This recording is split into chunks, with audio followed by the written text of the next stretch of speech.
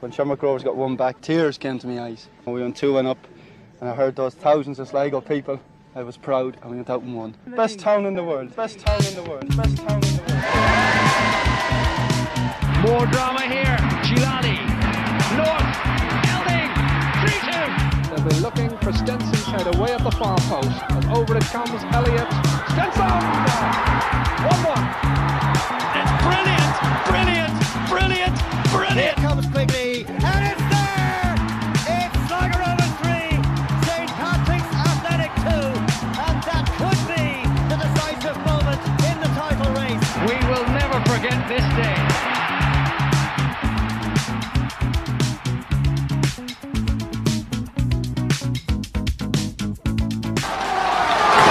Ballatown have to score now to keep themselves in the Europa Conference. What a penalty that is. Shea Blaney dispatches the penalty as calm as you like.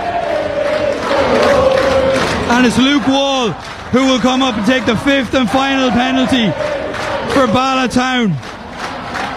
He has to score to keep them in the competition. Calms himself down with a couple of flicks and tricks with the ball. Ed McGinty's having none of it, still taking his time to make his way to the line. Luke Wall has to score, make no mistake about it. This is a pressure penalty. Luke Wall, a long run up. Luke Wall, and it's saved! We've done it! Sligo Rovers will travel to Scotland. Ed McGinty, the hero, stands with his arms open. Unbelievable scenes here in the showgrounds, Gavin. Sligo Rovers are going to Motherwell. It's unreal. How we've won this game and how we've got through, I do not know, Donald. I really don't. You know, McGinty he saved 2 penalties. He's been outstanding through the whole way. You know, and how Bala didn't win, you know, when they hit the crossbar 3 times, I do not know. Welcome along to episode number 69 of the Bit of Red Supporters Trust podcast. Ronan Flanagan here with you again this week, and this week I am delighted to be joined by Jerry O'Connor. Jerry, how are you? Yeah, good, Ronan. I think I'm the senior analyst now on the show these days. And the return of Shane McGoldrick. Shane, how are you? That's about it, Ronan. That's about it.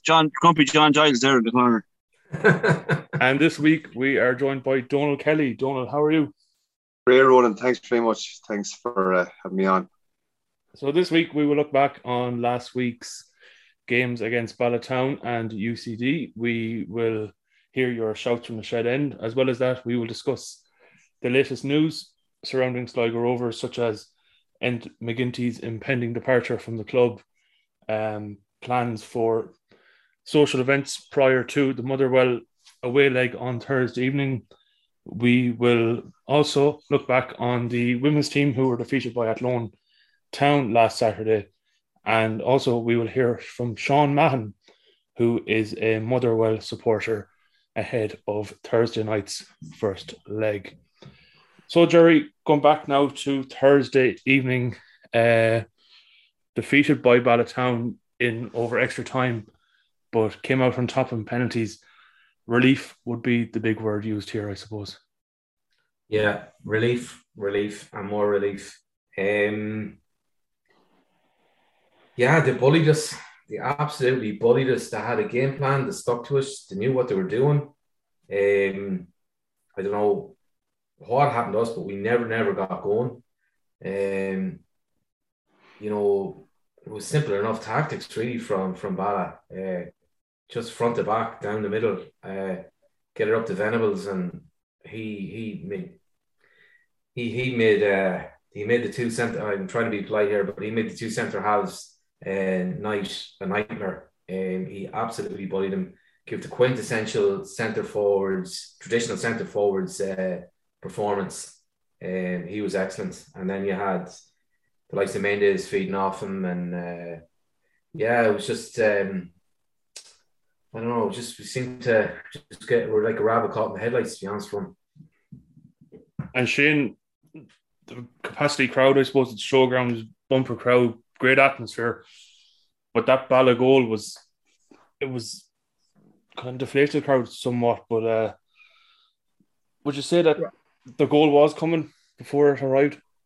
It's hard to know if it's you know, when you're going about the bumper crowd, it's something that always seems to happen with us when we get a bumper crowd. We always seem to give a deflative performance. It's down through the years. It's just time and again. It always happens when you think there's going to be a big crowd, massive game, really up for the game. It just never takes off on the pitch. And that's not only Europe, in the domestic games as well. But like, I don't know if getting back to your question, I don't know if the goal, if you could see the goal coming as such. They had one or two kind of half chances, I suppose, but it wasn't really, like, I don't think they were, as Jerry said, they did bully us. They had the game plan. They were going on, like, straight from their kickoff. They launched the ball into the box. They took the kickoff and it just launched it, and you knew what was coming for the rest of the night. But it wasn't like you were looking at them going, geez, these are good or they're dangerous, or like everything was our own mistakes and our own lack of urgency and just not doing the basics right, rather than them being anyway good or outstanding. Like, even for their goal, you watch the goal, I think Frank tried to shield the ball out, was it, on the byline, and lost it, and they put the ball, crossed the ball into the box, and it was kind of half cleared, and it was straight out to your man, and he was standing on his own again after crossing the first time, and he just put it back into the box again. But if you look back, and I look back on I think the highlight came up on Twitter or something, we had 9 fellas in the box, 9 lads in the box, and the ball was 2 balls crossed in twice, and your man was standing in the centre of the goal on the 6-yard line and no marking. Like, it's basic stuff. It's not that they were anywhere good or anything like that. It was our own mistakes, and just display was really just lethargic, and I don't know how to explain it. Jerry said rabbit in the headlights. I don't know, maybe a 2-1 lead is probably a dangerous lead. You know, we didn't know. We were talking last week or 2 weeks ago about coming out fast start like we have at home games when we get them at home and put the tie to bed and everything, but it was none of that at all. It was like we didn't know what to do. It was stick or twist, kind of. And how important is that fast start to them, that like teams know that they're going to be in a game when they come to the showgrounds? Look at it. Just, I suppose, the start that Bala made, in fairness, it was so, like the lads were saying there, it was so obvious. They were so direct. Anytime we've ever started a game fast, you know, we maybe scored a couple of early goals, and kind of maybe that would have settled the crowd, and you know, everyone might have relaxed a little bit more.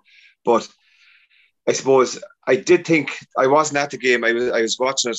I was watching the stream. I was over in England this weekend. But one thing that did stand out to me was there was an awful lot of heavy tackles going in, and I thought the referee, especially in the European game, I thought he did let an awful lot go. I would have thought anyway, you know, and a lot of stuff, even like in the League of Ireland here, there were referees. There was tackles there. There were real borderline tackles, another kind of way, and like Bala seemed to get away with an awful lot in the game. I thought myself anyway. That's no excuse. Like, I think maybe we should have been a bit more cynical ourselves. You know, like 2-1 lead. I don't know. Like, you need to match them. If they're going to be physical, we need to match them as well. We need to be a bit more streetwise, a bit more nasty, I suppose, at times. And maybe we didn't have that player on the pitch on Thursday night. But yeah, it was disappointing. But as the game progressed, you know, as they kept missing chances, in my gut, I kind of felt that we were going to get it through, and we were going to see it through. And thanks be to God, we did anyway. Yeah. Just on that though, I think, but don't know about the referee and that. Like, so it was unusual that we had Dutch officials, and normally they're kind of come from like against countries that we would be playing against, like last year was Gibraltar or Malta or places like that, or you know, and it was unusual to see referees from a kind of a higher standard league reffing the game. But one thing that I find from the Eredivisie division, the Dutch league, it is quite physical. It is a quite physical league, and they do tend to let things go. And I thought before the game that actually, you know, might be a kind of a free-flowing game, but in actual fact it didn't. And like you're right, there was an awful lot of heavy tackles let go, and things that in our own league that we would normally be blown up for. But at the same time too, like, our lads should be, right, hold on a second here. Them lads are getting away with some of these tasty tackles. Fucking put some on them. You know, you have to give as good as you get. Don't really have anyone in there at the minute, though, Jerry, to do it, do we? They're not. Look, they're not snowflakes either, Magoo. They're not snowflakes, but I mean that there's nobody. Like last year we said with John Mahon or Bulger if he was there, someone that set a marker down with a heavy challenge or something. There's no with the two of them not in the team this year. There's probably not one you can think of. Maybe McDonald might lay in one. I still don't accept that though. To be honest with you, I don't either. I think they should stand up and give as good as they get. But I'm just saying when you're looking at it, there's no one you can really pick out who's going to do it, is there? Isn't that part of the problem though, that we won't? That we don't have that bit of streak, a bit of I wouldn't say nastiness, but like you have to do whatever it takes to win a game. And if you're not willing to roll up your sleeves and give as good as you get, well, then you're in big trouble. And I tell you one thing, Motherwell are going to do the exact. If anybody thinks that when we go over to Motherwell that they're going to be playing tic-tac-toe, not a chance. They're going to do the exact same tactics as what Bala done. So for me, I think we're in big trouble going over there because they've got Van Veen up front, and watching Motherwell throughout the SPL, they're pretty direct. They get the ball up to Van Veen, and you've got the likes of Ross Tierney buzzing in and around him looking for second balls and things like that. So unless we're prepared to give as good as we get, roll up our sleeves, well then we might as well just come home. No, I agree, 100%. And I think the same could be said for the UCD game afterwards. Like, if there's any team in the league that you can be physical and bully, like UCD, all UCD want to do is play football. That's the way, that's just in their makeup to bring them up playing football. They're only developing players, trying to get them to play the right way. Even the centre halves and everything, they don't want to be in physical battles. They're no teams that you should be trying to bully, and we didn't, and we couldn't. Even from set pieces and everything the other night, we couldn't. And that will be a big worry going into over the Motherwell, because like we're going to have to grind out a result. If we're getting anything over there, it's going to have to be hard work, and there's going to have to be a shift put in by every man. Yeah. And it's hard to know if we're capable of doing that at the minute. To keep this, like, can you see us keeping the score down to 0? Like no. A 0-0 would be an unbelievable result. Could you see us getting a 0-0? No. We're definitely going to concede at least one. Keeping 0-0 against anybody. No, we've got Wexford in the cup in 2 weeks, and you've got Deanie Corcoran up front. I'm sure he's rubbing his fucking hands coming up against our defenders at the moment. The problem is, right, we are missing John Mann, absolutely 110%, right? But we've got lovely footballers, and they want to I'll take the ball off the keeper and I'll knock it to the left back, and I might take it back off him again. But who wants to defend? Nobody. Like you said, McGill, there was 9 players in the box against Bala, and not one person like put their neck on the line or made an attempt to defend the ball. Against UCD. UCD's first goal, there was 7 in the box. Yeah. And the man scored from the same place. Yeah. So if you don't want to defend, like, this is all well and good. Oh, Jesus, I'll take the ball and I look like a lovely player. And that's not what defending is about. Defending is about keeping the ball out of the fucking net. And at the moment, there's not enough desire to do that. We're pretty. But look, Motherwell will fucking have us for dinner. Yeah. And it goes for both boxes, Jerry. We're not aggressive enough in either box. No. Nobody at the other end either wants to get into the box and score a tap in or a fucking. It has to be a beautiful goal. But sure, centre forward is playing in the centre circle.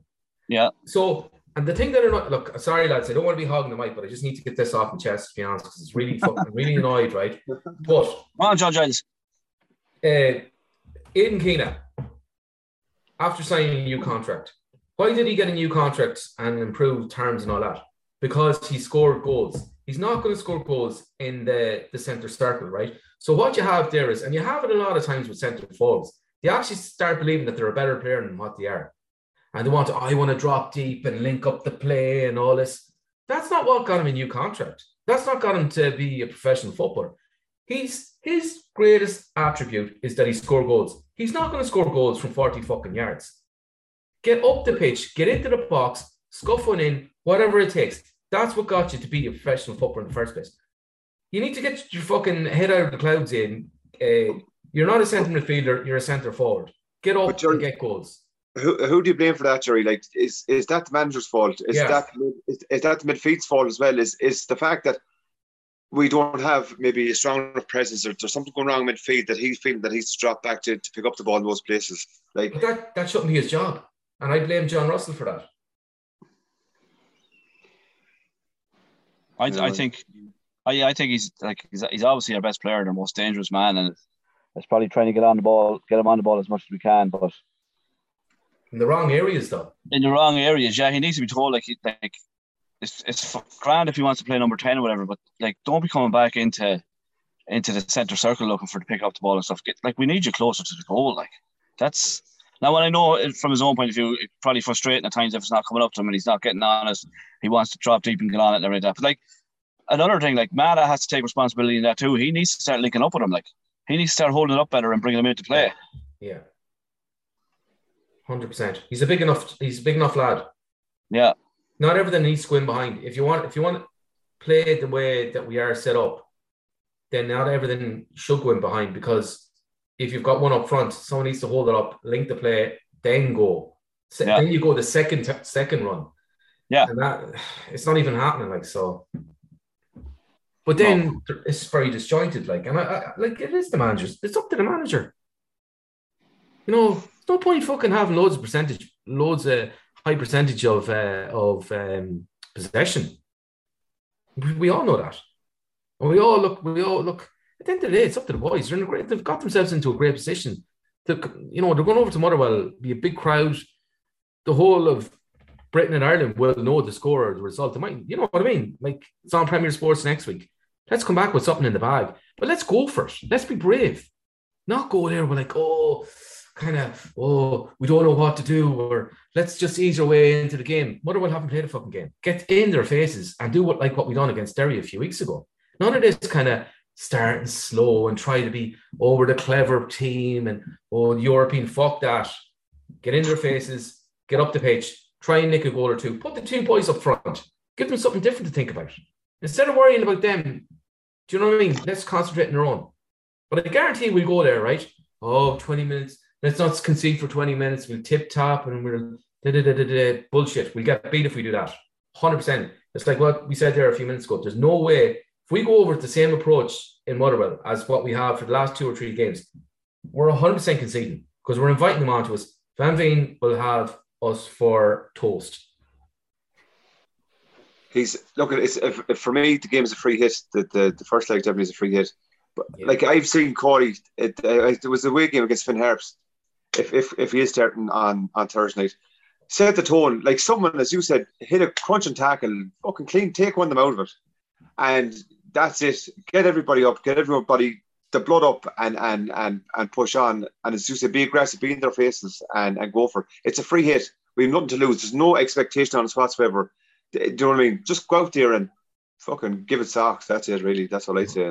Yeah. And get the crowd going as well, don't it? Like, we're going to have. There's actually more people traveling over than what I thought. I thought there might be about 300.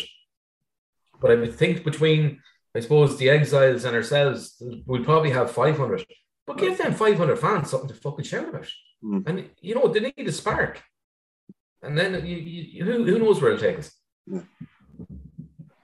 Going back to the Bala game, lads, eventually the game went to a penalty shootout, and as we know ourselves, anything can happen in a penalty shootout. And lucky enough for Sligo Rovers with Magoo, Ed McGinty, 2 penalty saves. He did his job.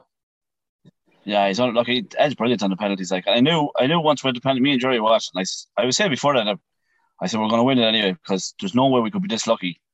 What I was going on during the game, the chance they were missing and lose it. But when it went to penalties, that Ed was going to save at least one. Like he's unreal on the penalties. So we were definitely in with it. As long as we had 5 good penalty takers, just tucked them away, Ed was definitely going to save at least one. And he saved 2 and he got close to another 2. In fairness to him, he was unreal the other night. Like Jerry hates the same, but he definitely owes us nothing. Like he's gone with after what he's made us tonight, nearly on his own. He's the only player I'd ever give that accolade to. Yeah. Yeah, no, he did. But fair dues to the video analysis, Magoo, the lad from Manor Hamilton. Chris Jenkins, yeah. Yeah. Like he spent the whole of the 30 minutes down in the dressing rooms analysing the penalties to give Ed, right, this way or that way. And Do you know, that's amazing. Yeah. And That's what it takes, Don. Yeah, that's what it takes. Yeah, it's the fine details that win your games, like the fine margins.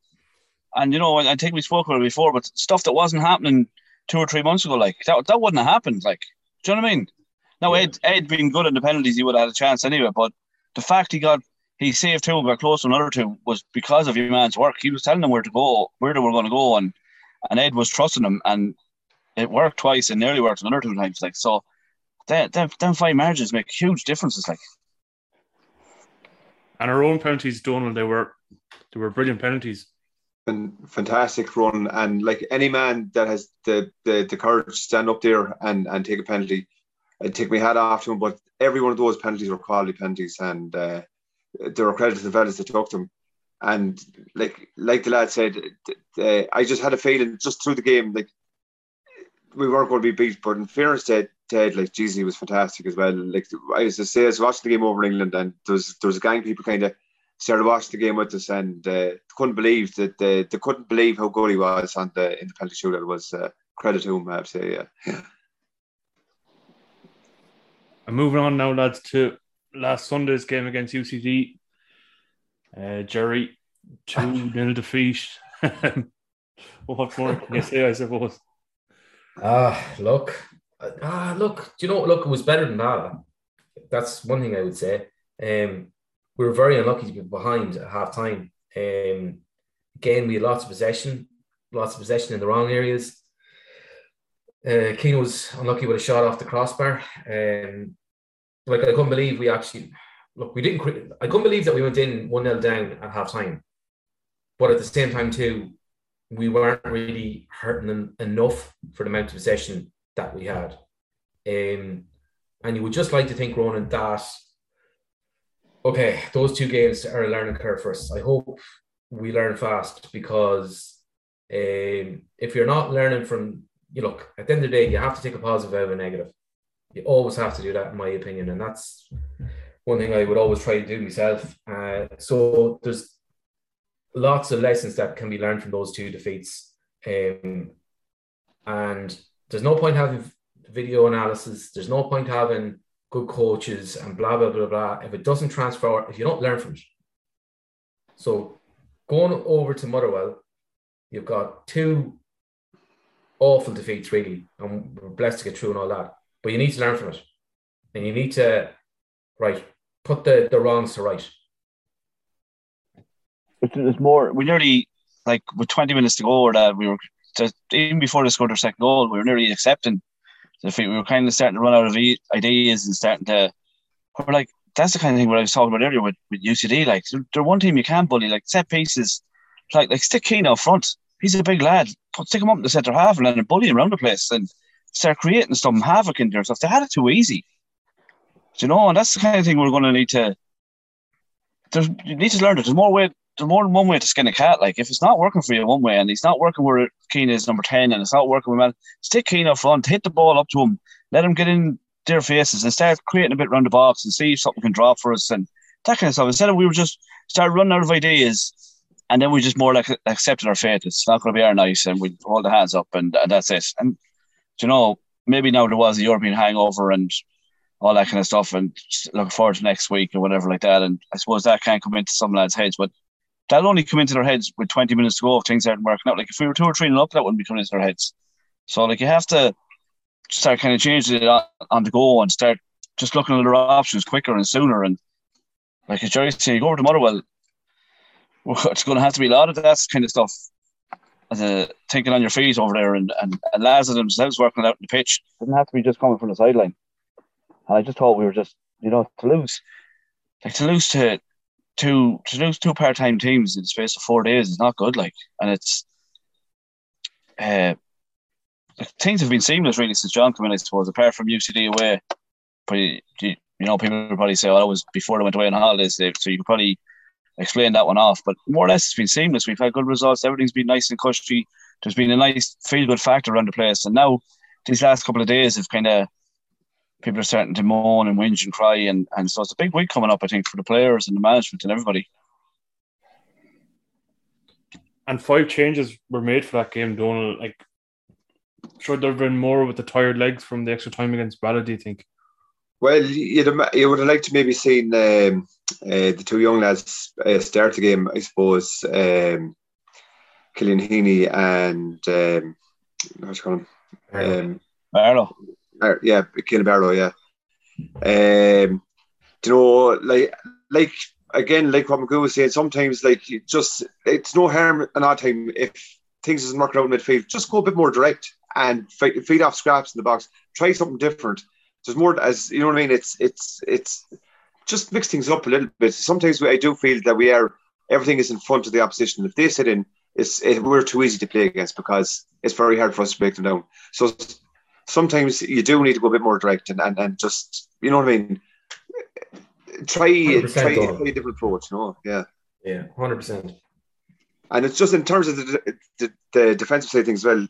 Like what you were saying there, Jerry. Fucking put your body in the line and just get the block in. That's it. That's what it's all about. It's not about being beautiful or anything like that. It's just about getting your bodies on the line, stopping them scoring. That, you know what I mean? If things aren't going your way, and in fairness, I think we were a goal down in the second half. There was one ball. It was Fitzgerald, I think, was through. It was a ball came over the top, and he was in on goal. It was nearly their last man. He was pulled down. Never got a free kick for it as well. Again, little things like that are going against us. Small little decisions there. I would have felt the last couple of games. We might not just be getting the rub of the green, but at the same time, you can't just fall back on that as an excuse all the time either. Like, you need to, sometimes it can't always be beautiful football. It's just about getting the win, getting the result, regardless, whatever it takes to get it. But just do it. Make sure and don't leave the pitch without something anyway. You know. Just you were on about there, Donald, about we were talking about switching things up, and you're on about midfield and everything's in front of the opposition. First thing Barlow done when he came on and set the midfield, and he saw I don't know, it was a kick out or whatever like that, and he seen Ian Clancy with the ball, and he just made a run from midfield, and Clancy put him in and straight in behind the opposition, and he had like a cross shot across the goals. That was his very first touch of the ball, but that was him just taking the chance, and not enough of them do it. Like, and it's not like they can't do it. Cawley plays number 10, he'll do them runs in behind. McDonald plays number 10, he's always got into the box. But when they're in midfield, you just want to keep it safe and keep it. Nobody's willing to take the responsibility, and leadership isn't all about fucking going around shouting at everybody or crunching the tackles. You need to start taking leadership in situations like that. I'm gonna be the one who makes that. Like, Barrow could have thought to himself, no, I could, if I make that run, I get in here and miss an opener, the crowd could be on my back or anything like that. But he didn't. He took a chance and I'm going to get in and make a name for myself here, and that's taking responsibility, and that's what you want. And when Barlow came on against Ballard, who I have to say, I thought he was unreal when he came on. He showed more composure on the ball than any of the rest of our lads did all night. He got it, given it. It didn't have to be launched forward the whole time or the Hollywood pass the whole time. He switched the play when he had to, right back, left back, right back, and went and got it again and switched out the other side. I thought he was excellent when he came on against there. And the other night, again, taking responsibility like that. And that's showing a bit of leadership from you. And now, look, I'm not saying he's the answer to the problems and throw him into midfield like he's only a kid. But I'm just saying, like, more people, they're well able to do it. Take the responsibility on your shoulders and do it. Don't be afraid to fucking do it. Just be brave, isn't it? Be brave, yeah. Be brave. And, like, being brave is all about launching into tackles. Yeah. Taking balls in the right areas and making runs into the box and be willing to miss the ball drops into the box, be there, and if you miss, you miss. Like, but sure, go back for the next one again. And Jerry, how great is it to see another player come through the academy and Ian Clancy making his debut there on Sunday against UCD? Yeah, he was. But just to stay on the point there, Magoo, what he was saying there is just about being brave and being a leader and stuff like that. Like, look, what can you say? 100% agree with that. As a footballer, do you want to let games just pass you by and say, oh, I done my best and I didn't make a mistake, but fuck it, like, football is football. Go and make mistakes and go and hurt the opposition in any way, shape or form, whether it be through a killer pass or a killer tackle. Make a fucking contribution. Don't let the game pass you by. That's what I said. That's what I just said. Come on the back of what the two boys were saying there. But in Clancy, yeah, brilliant. Absolutely. I didn't know. Like, I seen him playing. In fairness to Donald, he's been chatting about this lad for quite a while. And I didn't realize. I seen him playing in some games, not a lot, but I didn't realize he was that good. Wow, he's a player. He's a really good player. And he didn't look out of place. He was really, really good, and just keep them coming, Donald, do you want to come in there?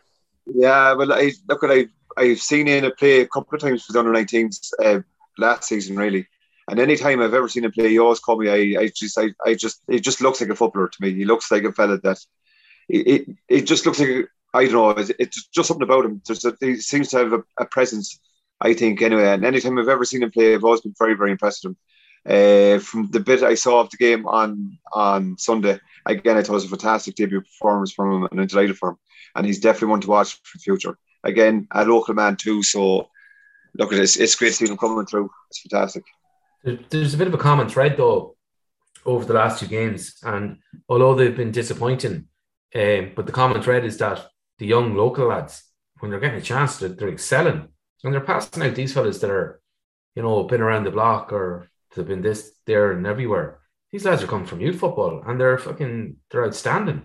But they're being brave as well. Like Ian Clancy there.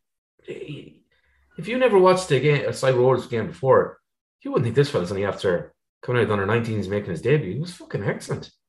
But he's been brave as well, and he's been positive and, stuff like that. So, look, yeah, fair play to the likes of, Grady and John Russell as well, taking John Russell's been brave as well, putting him in.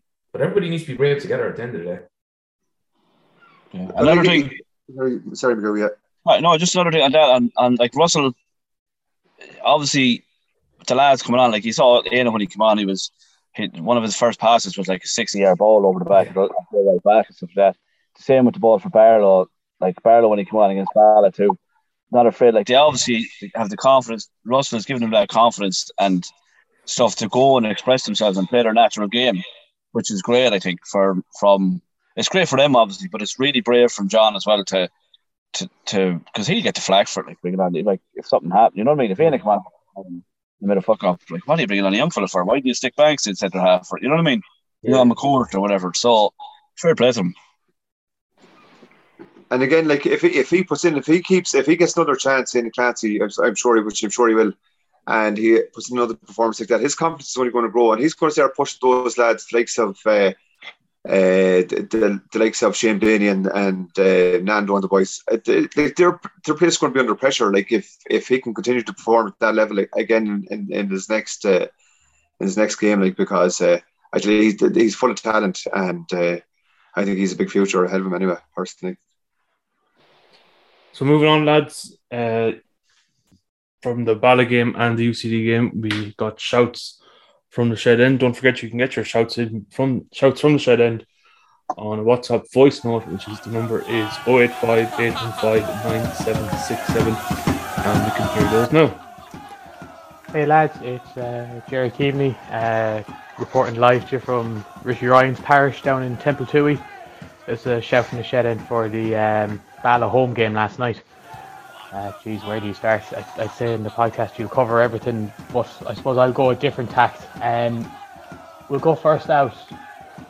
I thought Shane Blaney had a very good game and was very impressive, and given that the panel yourselves are massively complimentary of him, I thought he was very good in defence, especially for such a young kid who's really gotten his opportunity at more starts this year. I thought he was very impressive given the pressure that was on last night and things maybe not going his way.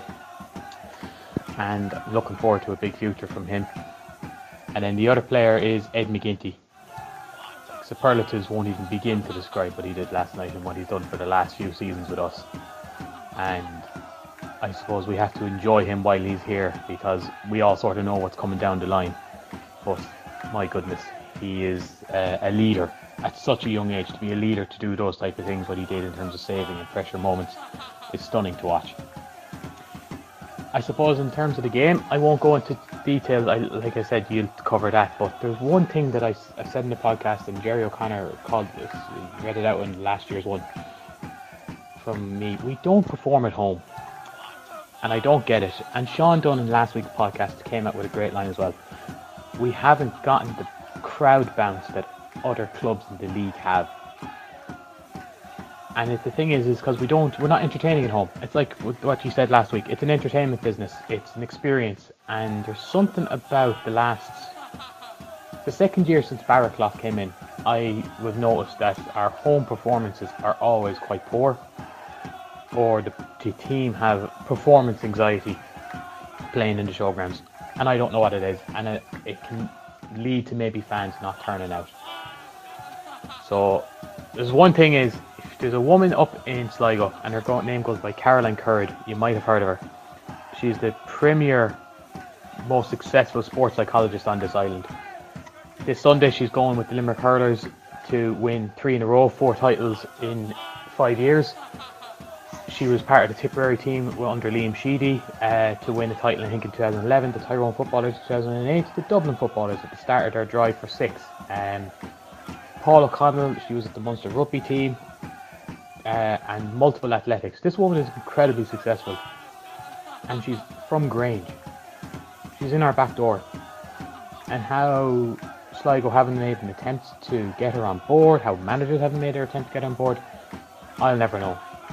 But I think that's one of the things where this Rovers team needs, and it's maybe not the team, it's probably the whole club, maybe the management, need to get this mindset of being able to perform at home properly.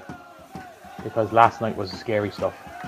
But anyway, podcast was great, and we have a huge financial boost after last night, and we have a real free hit, a chance to prove the doubters wrong again next time against Motherwell. I hope the players and the staff are full of piss and vinegar, because sometimes being bitter makes you better. Up the Rovers. Well, lads, Aaron from Roscommon here, just giving my reaction to the Bala game. As Sir Alex Ferguson said once, football bloody hell. I mean, McGinty, he won that game single-handedly last night. Not just for his heroics in the penalty shootout, but his saves during the game. Especially that one-on-one. The crowd just roared as if we had scored a goal when he had saved that. The performance overall from the team was poor, I thought. We just couldn't deal with their long balls, and no disrespect to Bala, but they're probably the worst team I've ever seen come to the showgrounds. Just for their tactics, even Harps would play more football than what Bala did last night. It just was long ball after long ball, and their manager just shouting throughout the whole game, second ball. Now look, it worked for them, and to their credit, they got their goal that they came for, and they brought it all the way to penalties. But it's kind of the one team that we always struggle against, is that type of team that when we have to break them down. I thought Russell did get the team selection wrong, because I wouldn't have put Frank out in the wing. I don't think that's his position, and I think Fitzgerald was harshly dropped, and you could see that in the second half. He was our only spark when he did come on, and was the one creating stuff. So I think he should have started from the start. Then, just a quick question, lads. Do you think we should sign maybe 1 or 2 more players, maybe another centre mid and another forward, either a winger or a striker? Because even though, look, it was great to see the 2 young lads come on, it did though kind of highlight how kind of weak the bench is when returning to 2 19-year-olds. And don't get me wrong, it was great to see them, but in such a high pressure, intense moment when we're 1-0 down trying to get a winner, I just don't think you could see some of their inexperience counted. I know Heaney gave a few free kicks away, and that kind of put pressure on us, especially because that's what Bala were looking for in the extra time and stuff. So I just think, should we be looking at maybe 1 or 2 more? Should the club kind of get the checkbook out just to get those extra 1 or 2 bodies in? Not just, obviously, look, the European run isn't really the thing. It's more about trying to get back into Europe for next year and maybe a bit of a run in the cup. So what do you think? Well, lads, Aaron from Roscommon here, just giving my reaction to the UCD game. Another poor result. I know the players looked a bit tired and leggy, especially in the second half, probably just because of the whole extra time and penalties.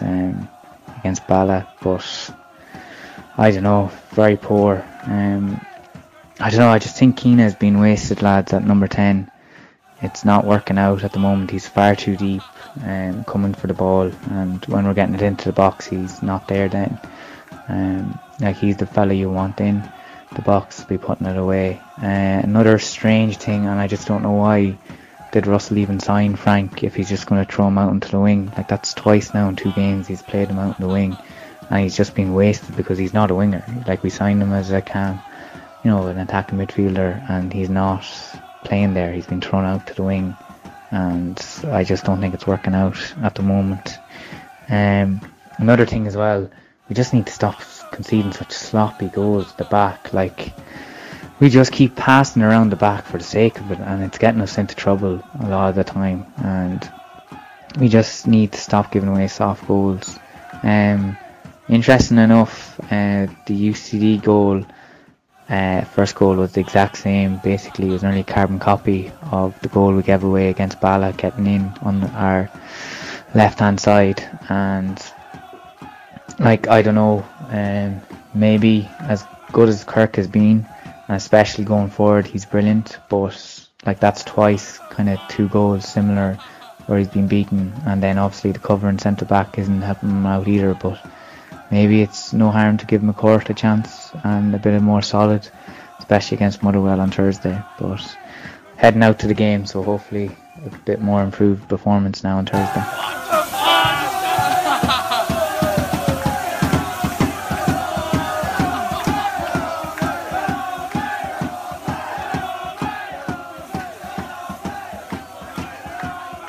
That's your shouts from the shed end. Don't forget, after the Motherwell game on Thursday, you can get them in via a WhatsApp voice note on 085 815 9767. Now, Jerry, beer scorecast time.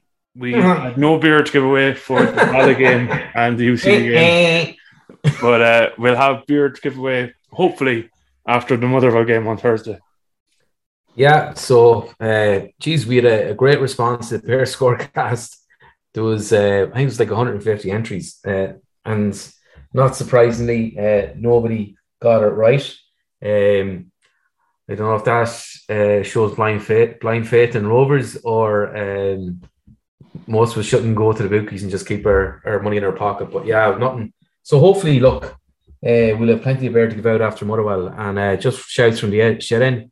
If anybody wants to send in a shout from Grace's Bar or the bus back to Glasgow, we'd be more than welcome to put it on the show. So be plenty of heads down the back of the bus now that should be putting shouts ahead. Don't Kelly. No, none of them go. Thank God. Been there, done that.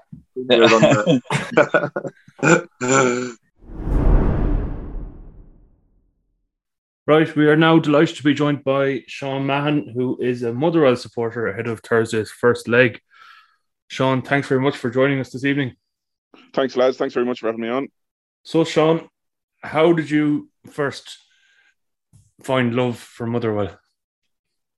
Yeah, it's a bit of a random one. I've been over here in the UK now for about 14 years altogether. Moved over for work and kind of haven't looked back since. And I found myself moving out to Motherwell about 4 years ago this autumn, and I knew nothing about the area other than the football club. And the only reason I knew about the football club was what was FIFA with Jason McAteer on the cover. Was it FIFA 96 back in the day on the SNES playing that? I remember looking at Motherwell, and they obviously have quite distinctive team colours. So that was all I knew about the area. So when I came out here, didn't know anybody, didn't know anything. So I said I'd go along to one of the games and just see, what the crack was. And it was actually the very first game I went to was Motherwell against Sligo Rovers. I think it was our kind of under-23 team against Sligo Rovers back when it was the Iron Blue Cup. I think it's changed its name now, but I think that was, it must have been about 3-4 years ago. And since then, I've just kind of kept coming back and really enjoyed it. I think the big thing about being Irish, especially in the west of Scotland, is the minute you open your mouth, people are going to assume you're a Celtic fan. Yeah. And I never really kind of went in for either side of that kind of stuff with the old firm. So I think for me, like a team like Motherwell kind of gives you a bit of an alternative there. And it's because it's a small town, it's kind of probably the same size as Sligo. You do get a real sense of what the club means to the community. And I think a large part of that for me was just kind of feeling like meeting new people and fitting in and kind of settling in the area. I think the club played a huge part in that. So I've just been going along since. I have my season ticket. I live 5 minutes from Fir Park, so it's absolutely ideal for getting along. So yeah, it's all good.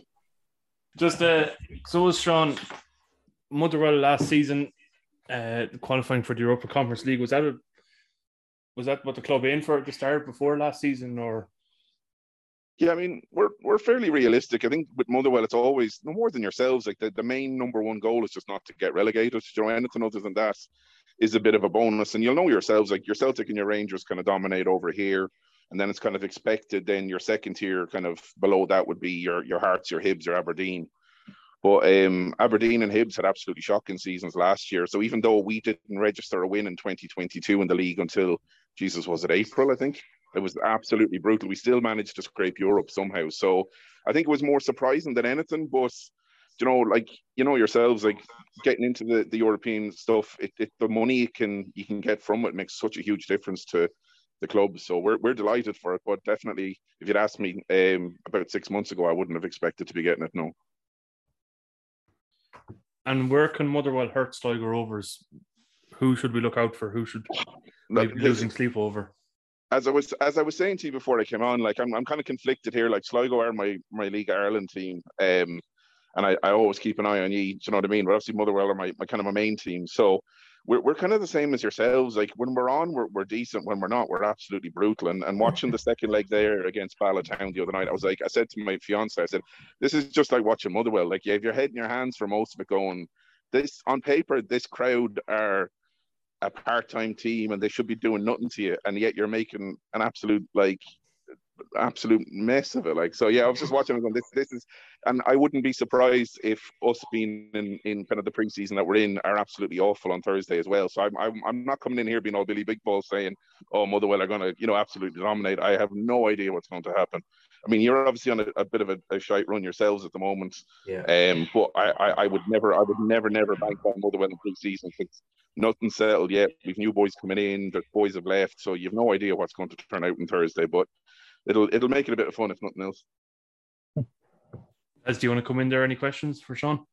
Yeah, just I think there's so many, Sean, you've touched on a lot of things there, and there's so many similarities between the two clubs.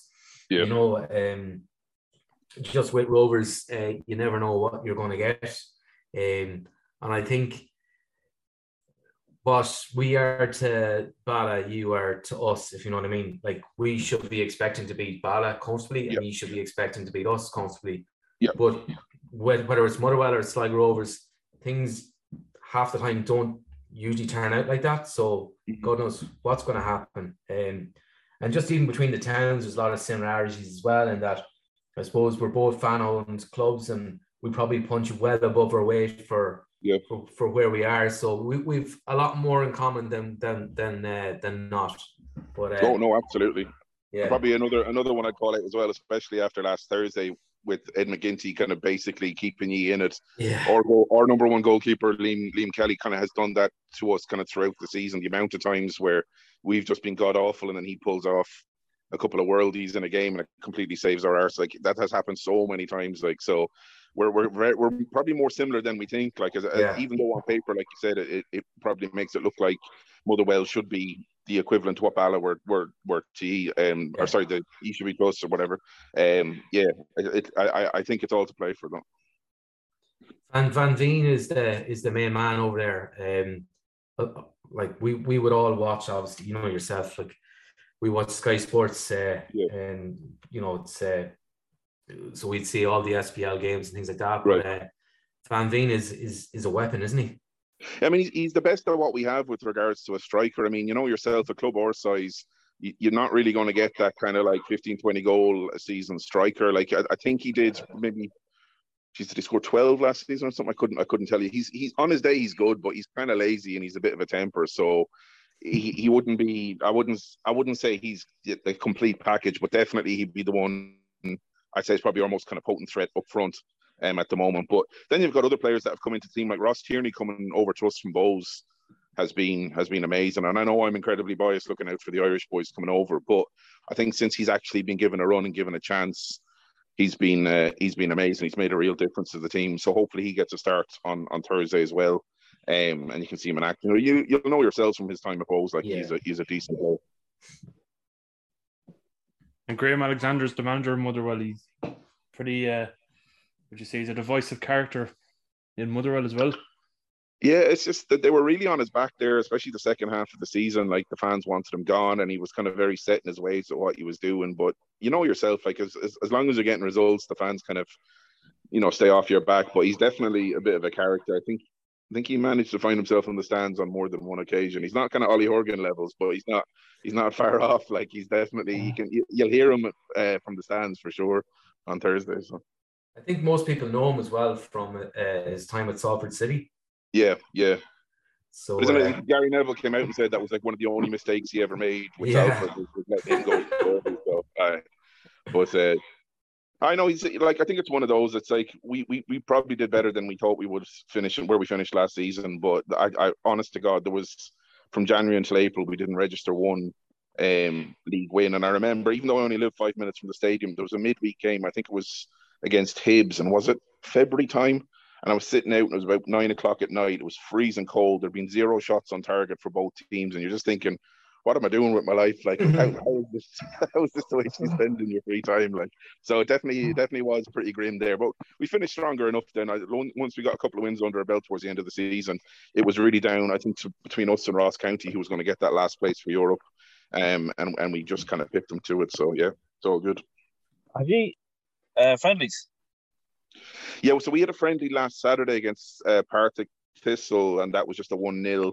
But there's not really been much. Like, it's weird here because, like, the season is going to kick off again the weekend after next. So the season is actually coming back earlier than it normally would, and I think that's to accommodate for the World Cup in the winter. Yeah. So we're going to just kind of almost going straight into it. So I know they were out training out in Austria, and I think they had a couple of friendlies, but there was nothing kind of like that arranged or anything like that. And the only one that I've seen since they've come back has just been last weekend, and they won that 1-0. But again, you're talking about Partick Thistle, or a team down in the Championship, the league below us. So you'd be expected to be doing stuff there. But yeah, you've got like the Scottish League Cup and all that will be kicking off, and then we should have a couple of games, but nothing that'll be too telling ahead of obviously playing yourselves. All right. So these, like, they're nearly effectively friendlies for you as well, if you know what I mean. Warm-up games for the season ahead rather than... Oh yeah, absolutely. Like I just think, like, at this stage, like, you'll still have boys that'll be leaving in the next couple of weeks. You may have a couple more coming in. Like, we're definitely not the finished article. I think that's the advantage maybe the League of Ireland teams have at this stage, is you're kind of, you're a good way through your own season. You kind of know who your team are. I guess you may have a couple of players leaving and going abroad. Am I right in saying, is Ed McGinty, is he all but gone now, or is that still chatter? Yeah, it's gone. Yeah. Not officially, but he's gone. Right, okay. But I suppose you don't begrudge the boys going on to other moves. And there's one thing I've definitely noticed, in even the last season alone, like, I remember saying to boys maybe a year or two ago about the League of Ireland and stuff like that over here, and they'd have no idea, and they'd be thinking you'd be talking about, like, the Northern Irish League, like Linfield and all of them. They'd have no idea whatsoever. Whereas now, you have so many players coming over to play in Scotland, coming from the League of Ireland, and just a lot more notice and attention as well. Like, I mean, John Mahon came over to St. Johnstone yourself last season. Yeah, and like all of them, like, you can see now there's definitely a lot more attention being paid to the League of Ireland. So it's I suppose good for all the players involved. That's grand. Any other questions, lads? No, just like, I hope we do ourselves, I suppose, justice over there. It's a big crowd traveling over, so yeah, we're looking to have a good time, get a result, and keep the tie alive. Coming back to the showgrounds, and we'll be delighted to see the travelling Motherwell fans coming over as well to get a really, really big warm welcome over here. So yeah, look, it's what football's all about. We're absolutely looking forward to it. Absolutely. And I know there's only, I think officially there's only 300 of us coming across, but I think even people will go over for the trip, you know what I mean? Even if it's just sit in the pub and watch the game. I think, the tie after this, you're potentially getting Spartak. Is it Spartak? I can't remember, but Slavia Prague, is it? Yeah. Spartak.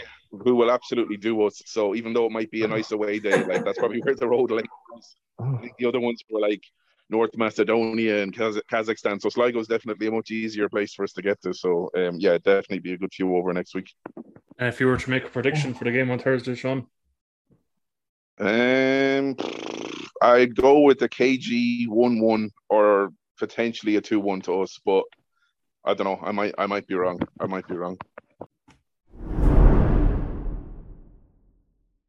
Right, lads, we'll just have a quick run through the latest news. So, Jerry, looks like Ed McGinty is just about to leave the club. Yeah. Look, like everybody, gutted to see him go. I'm sure in his own way as well, he's gutted to leave, but it's the right thing for everyone, and obviously in particular to Ed. But yeah, what a player! And do you know, like, he's made so many sacrifices in his personal life to get where he is, and I think if any player deserves a break, it's Ed. We talk about leadership, passion, desire. There, if you open the dictionary, you'll see Ed McGinty's name beside all those words. An absolute gentleman. So, you know, and a great ambassador for our club going forward. So, best of luck to him. And I really, really mean that from the bottom of my heart. And I think every fan is just so happy for him. Look, obviously you'd love to get a bigger transfer fee, but that's the way it goes. And I think in fairness to him, and I know Magoo touched on it as well, my pet hate is about players not owning anything to the club and all this shite, like, but in fairness, he earned his €300,000 the other night, so thanks for everything, Ed. Magoo, if you were to pick one, because it is hard to pick one, what's your favourite Ed McGinty moment? Apart from last Thursday, you can't say last Thursday. Ah, shit. Pause. I don't know. Maybe the penalty save on his debut, wasn't it? Didn't he save a penalty on his debut up in Oriel? Jesus, great memory, Magoo. Remember Jack Heaney? Didn't Jack Heaney score the winner then from a free kick? Free kick. Yeah, I think Ed made his debut that night and scored and saved the penalty, whatever. So that's just off the top of my head. There's another one in the showgrounds where I was behind the goals and he was roaring at can't remember who it was, one of the centre backs. He was roaring at him to play it back to him. And he didn't. He just launched up the line and you fucking simpleton. That's another one of my favorite. Just roaring at him, calling him a simpleton. That's another favorite memory of mine of Ed's. But in all lifetime watching Rovers, I think he's the best Rovers keeper I've seen, without a shadow of doubt. And he's the best one-on-one keeper I've ever seen. Come to opposition or our own keeper. I've never seen anyone as good. He deserves everything he gets, to be honest with you. But we're on about leaders and stuff. Like a big character in the dressing room and another big leader on the pitch going we've a good replacement in Luke. But he's a big boost to fill. Luke's a great keeper, and I've no doubt Luke's going to be outstanding for us. But Ed's the best keeper in the country at the minute. So no matter who comes in, they're not going to be walking in as the best keeper in the country. So it's a big blow for us for the rest of the season. And when you see the transfer fee, does anybody think you can do? I know it all probably boils down to Ed. Now is the time he wants to go and everything, but for $60,000, which is I'd nearly keep him for the 6 months and then go for free. Yeah. But will there be sell-on clauses then, Magoo? If he's once, whatever chance of getting something if he's gone, then when his contract expires, you can't agree sell-ons if you let him go for free, right? Plus, as well, I suppose if he goes now, he's more chance of breaking into the side rather than going in the middle of the season. Sorry, John, I cut over you there. No, I suppose just like what you were saying there is he owes nothing. I know it, as you said, probably a bit of a cliche or anything, but I remember probably at the earlier stage of his career, I think it was one of the first games against Pats he was playing, and he was kind of out muscled. They seemed to kind of they were attacking him on corner kicks and set pieces. And to see him now for any cross, any set piece, and his commitment, like he makes up his mind, he goes for it, and that's it. He doesn't pull out of anything. As Magoo says, 1-on-1, fantastic, absolutely the best keeper I've ever seen in the showgrounds, without a shadow of a doubt.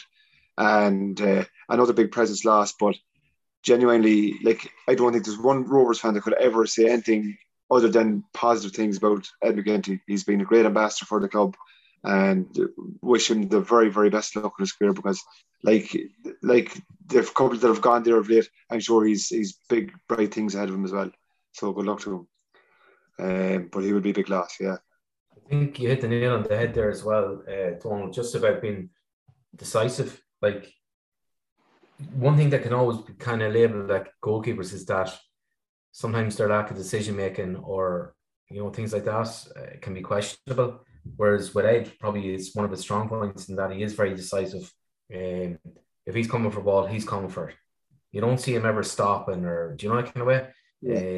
And that's a huge decision making is a huge part of goalkeeping. I know, Jerry. Just when I think of it, there was actually a game the two of us were at. It was way to Shams last year, and we lost. I think we were about 2-0, was it? Yeah. We were absolutely chronic, but there was two players that stood out for me in that game. Was John Mahon and then McGinty. If it wasn't for McGinty in that game, we should have been bet 9 or 10-0 without a shadow of a doubt. We pulled off. I don't know how. I don't think I could count the amount of world-class saves he made in that game. And then John Mahon as well, the other side of him. Like, I remember it was probably 2 minutes in injury time, and John Mahon was putting his head, and we were down 2-0, the game was over, was putting his head into places where people wouldn't put their feet. Like, they were like, that's the kind of player that you want. You know what I mean? Like, you forgive a fella for not having that little bit of quality once he puts his heart in the line. But those two lads, they had the quality, and they always put their heart in the line for us.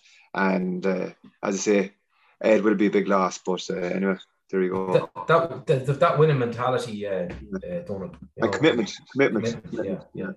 But there's just one thing to finish off on Ed, and I think one of the reasons that he hasn't gone sooner is because he's not the tallest keeper in the league. If you look at League One, League Two, Championship, they're absolutely gorillas in the goals. They're fucking huge. They're mountain men, right?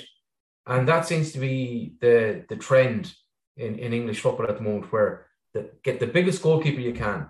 It doesn't matter how good, bad, or indifferent he is, but they've absolutely man mountains in the goals. And the amount of terrible goals that are conceded in when you watch back through League One, League Two, and the Championship, the amount of terrible goals that are conceded week in, week out, because these fellas that aren't agile, they can't get down, they can't catch the ball, they look the part, but they don't play the part. Whereas Ed might be the biggest goalkeeper in the world, but he does everything right. It's not about height and brawn for me, but that seems to be involved there, and that's probably what held him back a little bit. But I tell you one thing, he's as agile, he's as commanding, he reads the game very well as well. Yeah. If he ever comes off his line, so intelligent. Yeah. If he ever comes off his line, he's going to win the ball, and that's it. There's no ifs or doubts about it. Yeah. He's still 6'3". Like, he's not exactly small. He's just, I know what you're saying, Jerry. He looks at, and all these fellas want 6'7". No, he's not small, but these fellas are 6'5", 6'6". Yeah. Shite. Yeah. But that's what they want. That's what they're looking for. Because I know Accrington were looking at him, and they felt that he was too small. And then other clubs come in for him, and they're panicking to get him then, and it's too late. Yeah. But this kind of ridiculousness, of get the biggest possible keeper you can. Doesn't matter about his ability. Whereas I'd have Ed all day long. And I know we're biased and all that. But at the end of the day, we don't need to be biased anymore. We're being honest. He's gone. But we're being proven right. Like, it's with the amount of clubs that are after. Like, he's just shown he kept proving his worth every week, that eventually, no matter how tall or small or whatever he was, they couldn't ignore him anymore. Like, everybody wanted him in the end, because he was just week in, week out, man of the match performances, 8, 9 out of 10 every week. So, you can't ignore it. Like, the goals are the same size over there as they are here. So, other piece of news, Jerry, is that there's plans for, you could say, social events for fans attending the Motherwell game. Yeah, so Grace's Bar over in Glasgow City Centre, great Irish bar. So they're hosting us for Wednesday, Thursday, Friday. They've been really, really accommodating and really looking after us, and it's probably the top bar in Glasgow. So I know everybody heading over there are really, really looking forward to that. Then on match day as well, we've hooked up with Bar 100. Like literally, you can touch the stand from the beer garden over at Club 100. So anybody that's been over there before will know it well. Sammy is the man that runs the place over there. It's a huge, huge venue. Very, very friendly, very, very welcoming. We'll be well looked after, and it's a great place to meet Sligo Rovers fans and Motherwell fans. So we'll have an absolute ball. Despite what happens on the pitch, we'll go over and we'll enjoy ourselves, and we'll be ambassadors for Sligo, the Northwest, Sligo Rovers and all that. And we'll, like what we done over in Oswestry, I'm sure we'll drink the bar dry up the Rovers. And just a quick bit of news, Magoo, on the women's team. They were defeated 2-1 by Athlone on Saturday, but I suppose the main highlight that people are looking at is the goal by Jamie McGuinness. Great goal. Great goal. Great Emma Doherty again with a great drive and run from the centre of the park, and laid out a lovely finish inside of us. But they were hanging on. I thought they were going to hang on, to be honest with you. Athlone definitely didn't deserve to lose the game. Obviously it was a draw for a long time, but I thought we were going to hang on to the end, but Athlone just snatched it towards the end. Probably deserved from Atlone's point of view, I would say. The girls never really didn't play as well as I've seen them play in matches gone by, but look, it's as we said before, and this, it's all a learning curve for them this year. Every game now is nearly most all games now are a contest with them, and there's nobody. They're not being overrun in any games and that, and so I think that no matter the results, they can be really proud of themselves. Like we keep saying, they're doing so well, and there's some super players there, like Gemma who scored and Emma up front. They're excellent footballers. And Donald, how important is it? No matter what the result, that they're putting up to these established teams in the Women's National League as well. 100% Ronan, and whatever they do this year is a bonus, really. I mean, it's the first year, and I've been lucky enough to get into a couple of their games, and some of the performances have been fantastic. Some of the quality of the play has been absolutely top drawer, and some of the quality of the goals have been fantastic. And it's great to see. It's bringing people into the showgrounds that mightn't have come otherwise. It's getting people interested in the club and interested in going to the showgrounds, which is a fantastic benefit for the club. And it's something that I can see is going to continue to grow, and it's a great thing. It's a great thing for us to be able to enjoy. Absolutely.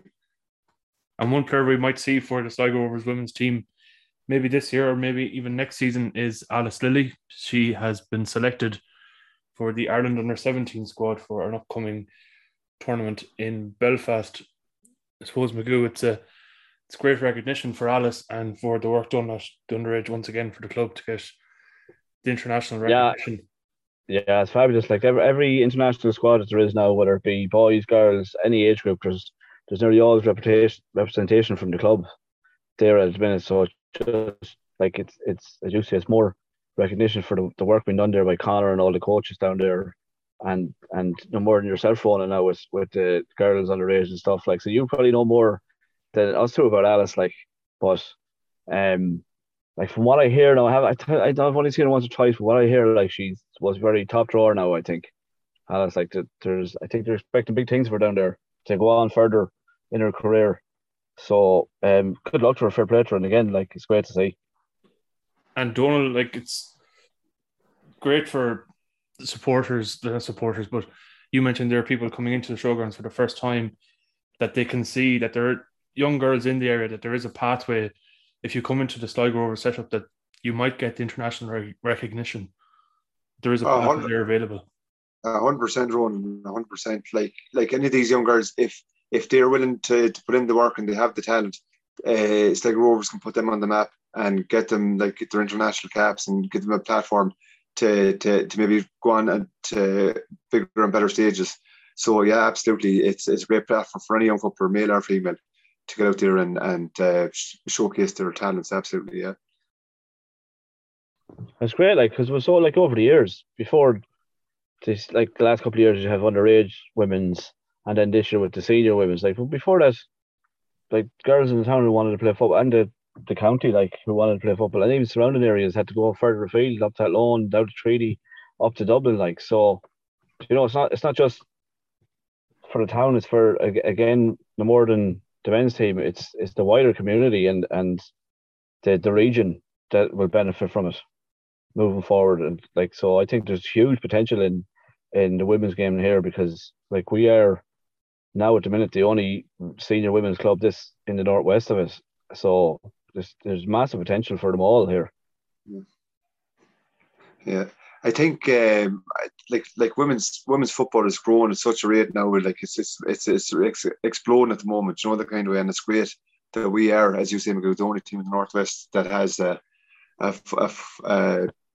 senior ladies team. So look, happy days, and as I say, the quality on the pitch is testament to the coaches and all the lads involved, because as I say, I've the few times that I've been in there, I've seen some cracking goals and some great games of football as well. So good luck to them, yeah. Right, lads, for the final part of this week's episode, we will look ahead to the first leg on Thursday against Motherwell. Donal, Sean mentioned earlier on there, he predicted a 1-1 draw. It's kind of hard to predict what sort of Motherwell team will show up, but certainly, as we mentioned earlier on, Sligo Rovers really need to probably, I suppose, get a positive result out of this game. Look, when you see it, I suppose, Ronan, if the tie is still alive, come back to the showgrounds, you'd nearly take that. They are going to be the favourites for the tie. But again, I think if we just kind of approach the game with the right mentality, the right attitude, and the right vigour, I suppose, and just hit them, like, we should be the fitter team, we should be the more organised team. Just go for it, give a welly from the start, from the first whistle, and who knows where that could bring us. But certainly, look, if we were leaving Scotland with the 1-1 draw, you take it, even the one maybe goal behind and leave the leg for the showgrounds still alive. Yeah, you'd be happy enough with that. I would think anyway. Yeah. And Magoo, what sort of starting lineup would you like to see? Would you keep Max Mata and Aidan Keane up front? Sorry, Aidan Keane, I suppose he's dropped, as we mentioned earlier on, he has dropped deep, but do the two of them start on Thursday evening? Oh God, it's hard to know, isn't it? There's two ways of looking at it. Like, you know, like the way Jerry would say, like, go at them from the start and you know, play our own game. But, like, I honestly think that we might see one up front. You might see Keane up front on his own, and just keep it tight. And, like, the worst thing that could be happening was to, you know, get a 3 or 4 and nothing to play for in the second leg. Like that, we don't want that anyway. That'll be the worst case scenario. But you know what though, I'm not a disbelief that this is a foregone conclusion. Like I give us a chance. Like, I honestly do give us a chance. Like, not only because they're in pre-season, like, but you know, we're not going over playing Liverpool or Man City or something. The way some people are talking, oh, we're done, that's it, we're hammered. Like you heard Sean talking earlier about raving about Ross Tierney being one of their best players and stuff. Like, no disrespect, when Ross Tierney was with Bowes, I thought he was excellent, but it's only Bowes he came from. Like, you know, he's come from the same level as we're playing at, and they think he's excellent. So, you know, our lads, the good thing about this for me is that we're the underdogs, and as Donald just mentioned, the right mentality and the right belief. When you're an underdog, you know what you have to do. You have to work your balls off. You have to give nothing away cheaply. You know what you're going to have to grind 100%, leave everything out in the pitch to get anything from it. But you know, when you're going to play Bala, you're going to play UCD, you have to be the ones to make the running. We're expected to beat these, play all the football, score the nice goals, etc. We don't have to do that. They can have all the ball if they want. We'll sit in, we'll have our game plan and hit them on the break. And I think it just might suit us. And I bite your hand off of what Sean said earlier for a 1-1. But in terms of the team, I think we might see a one up front with maybe one in behind. Again, I suppose injuries will dictate that too. Obviously, if Bulger was faced, which he won't be, I would say be nearly 100% you'd see the one up top with someone like Cawley in number 10 or something like that. But injuries could dictate it. I think hopefully Buckley will be back. So I think Buckley might start with Blaney.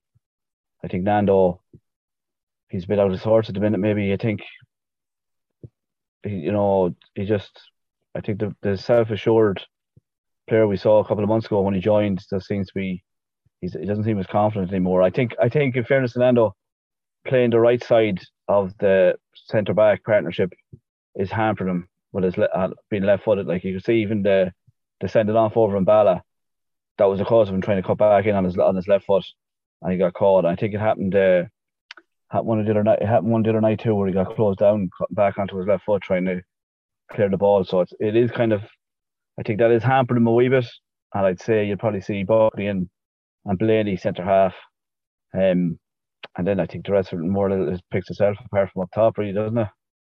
I think Frank, I'd like to see Frank. I think Frank is starting to show glimpses of what he has too in the first half against Bale. I thought the last 10 minutes he was really coming into it. Then he had to go off injured. And I think UCD for the first half, I think he was decent enough as well. Like, so I think Frank will start as well, yeah.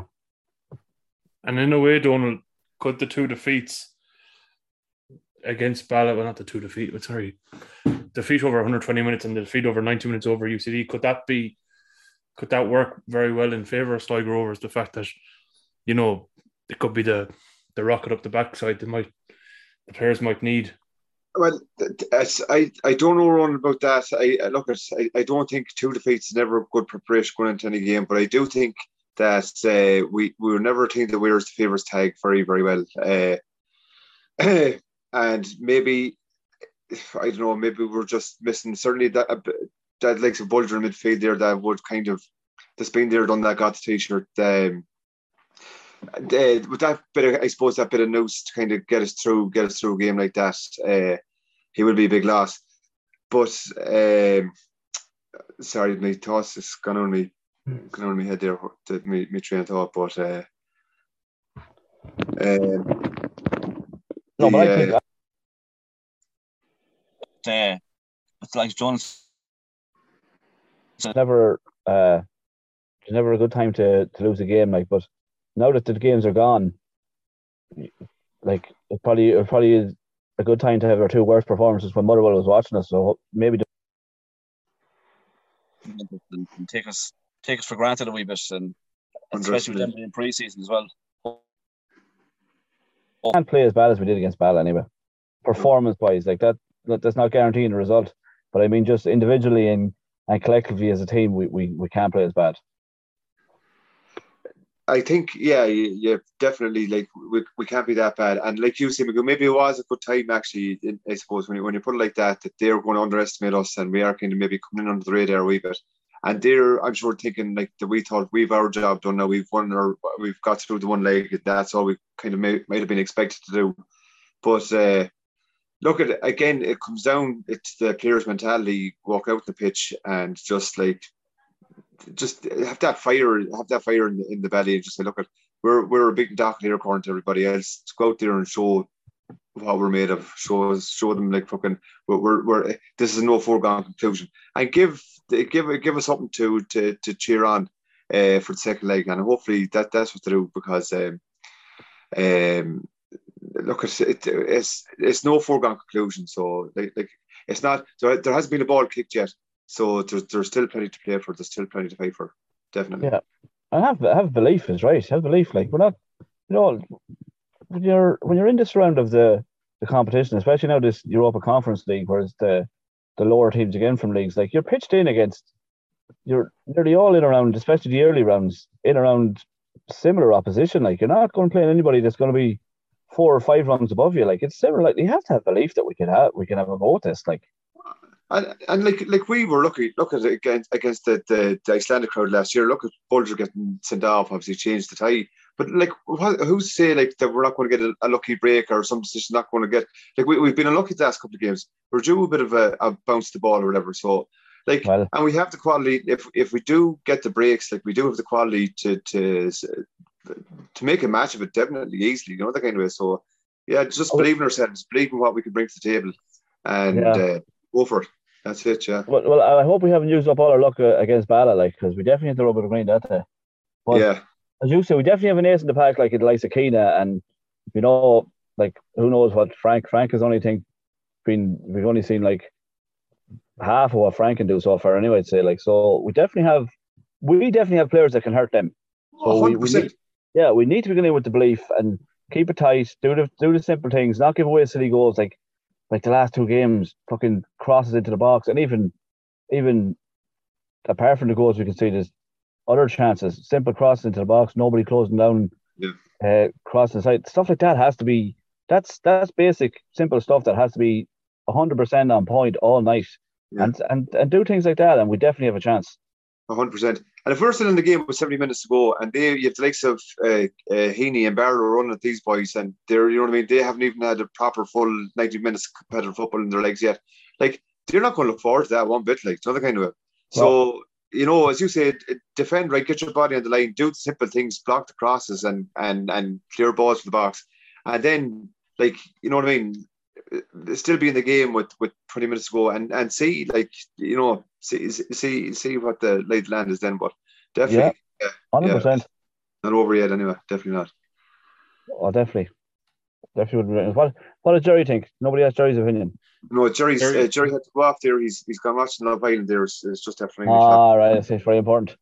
Yeah, I think there's a double eviction on tonight or something like that. Not that I know. Well, lads, thanks very much for joining me this week. Thank you very much, Donald. Cheers, Ronan. Thanks for having me on. Fair play to you guys. And thank you, Magoo. Cheers, Ronan. Cheers, Donald. Thanks, Magoo. Fair play to you. Well done on your debut. Thanks very much. Appreciate it. You deserve a few drinks tonight now after that, son. Oh, I could do one.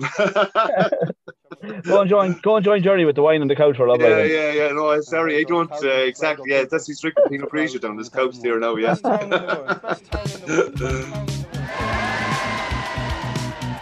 drama here. Gilani, North, Elding, 3-2. They've been looking for Stenson's head away at the far post, and over it comes Elliott. Stenson! 1-1. It's brilliant. Here comes Quigley.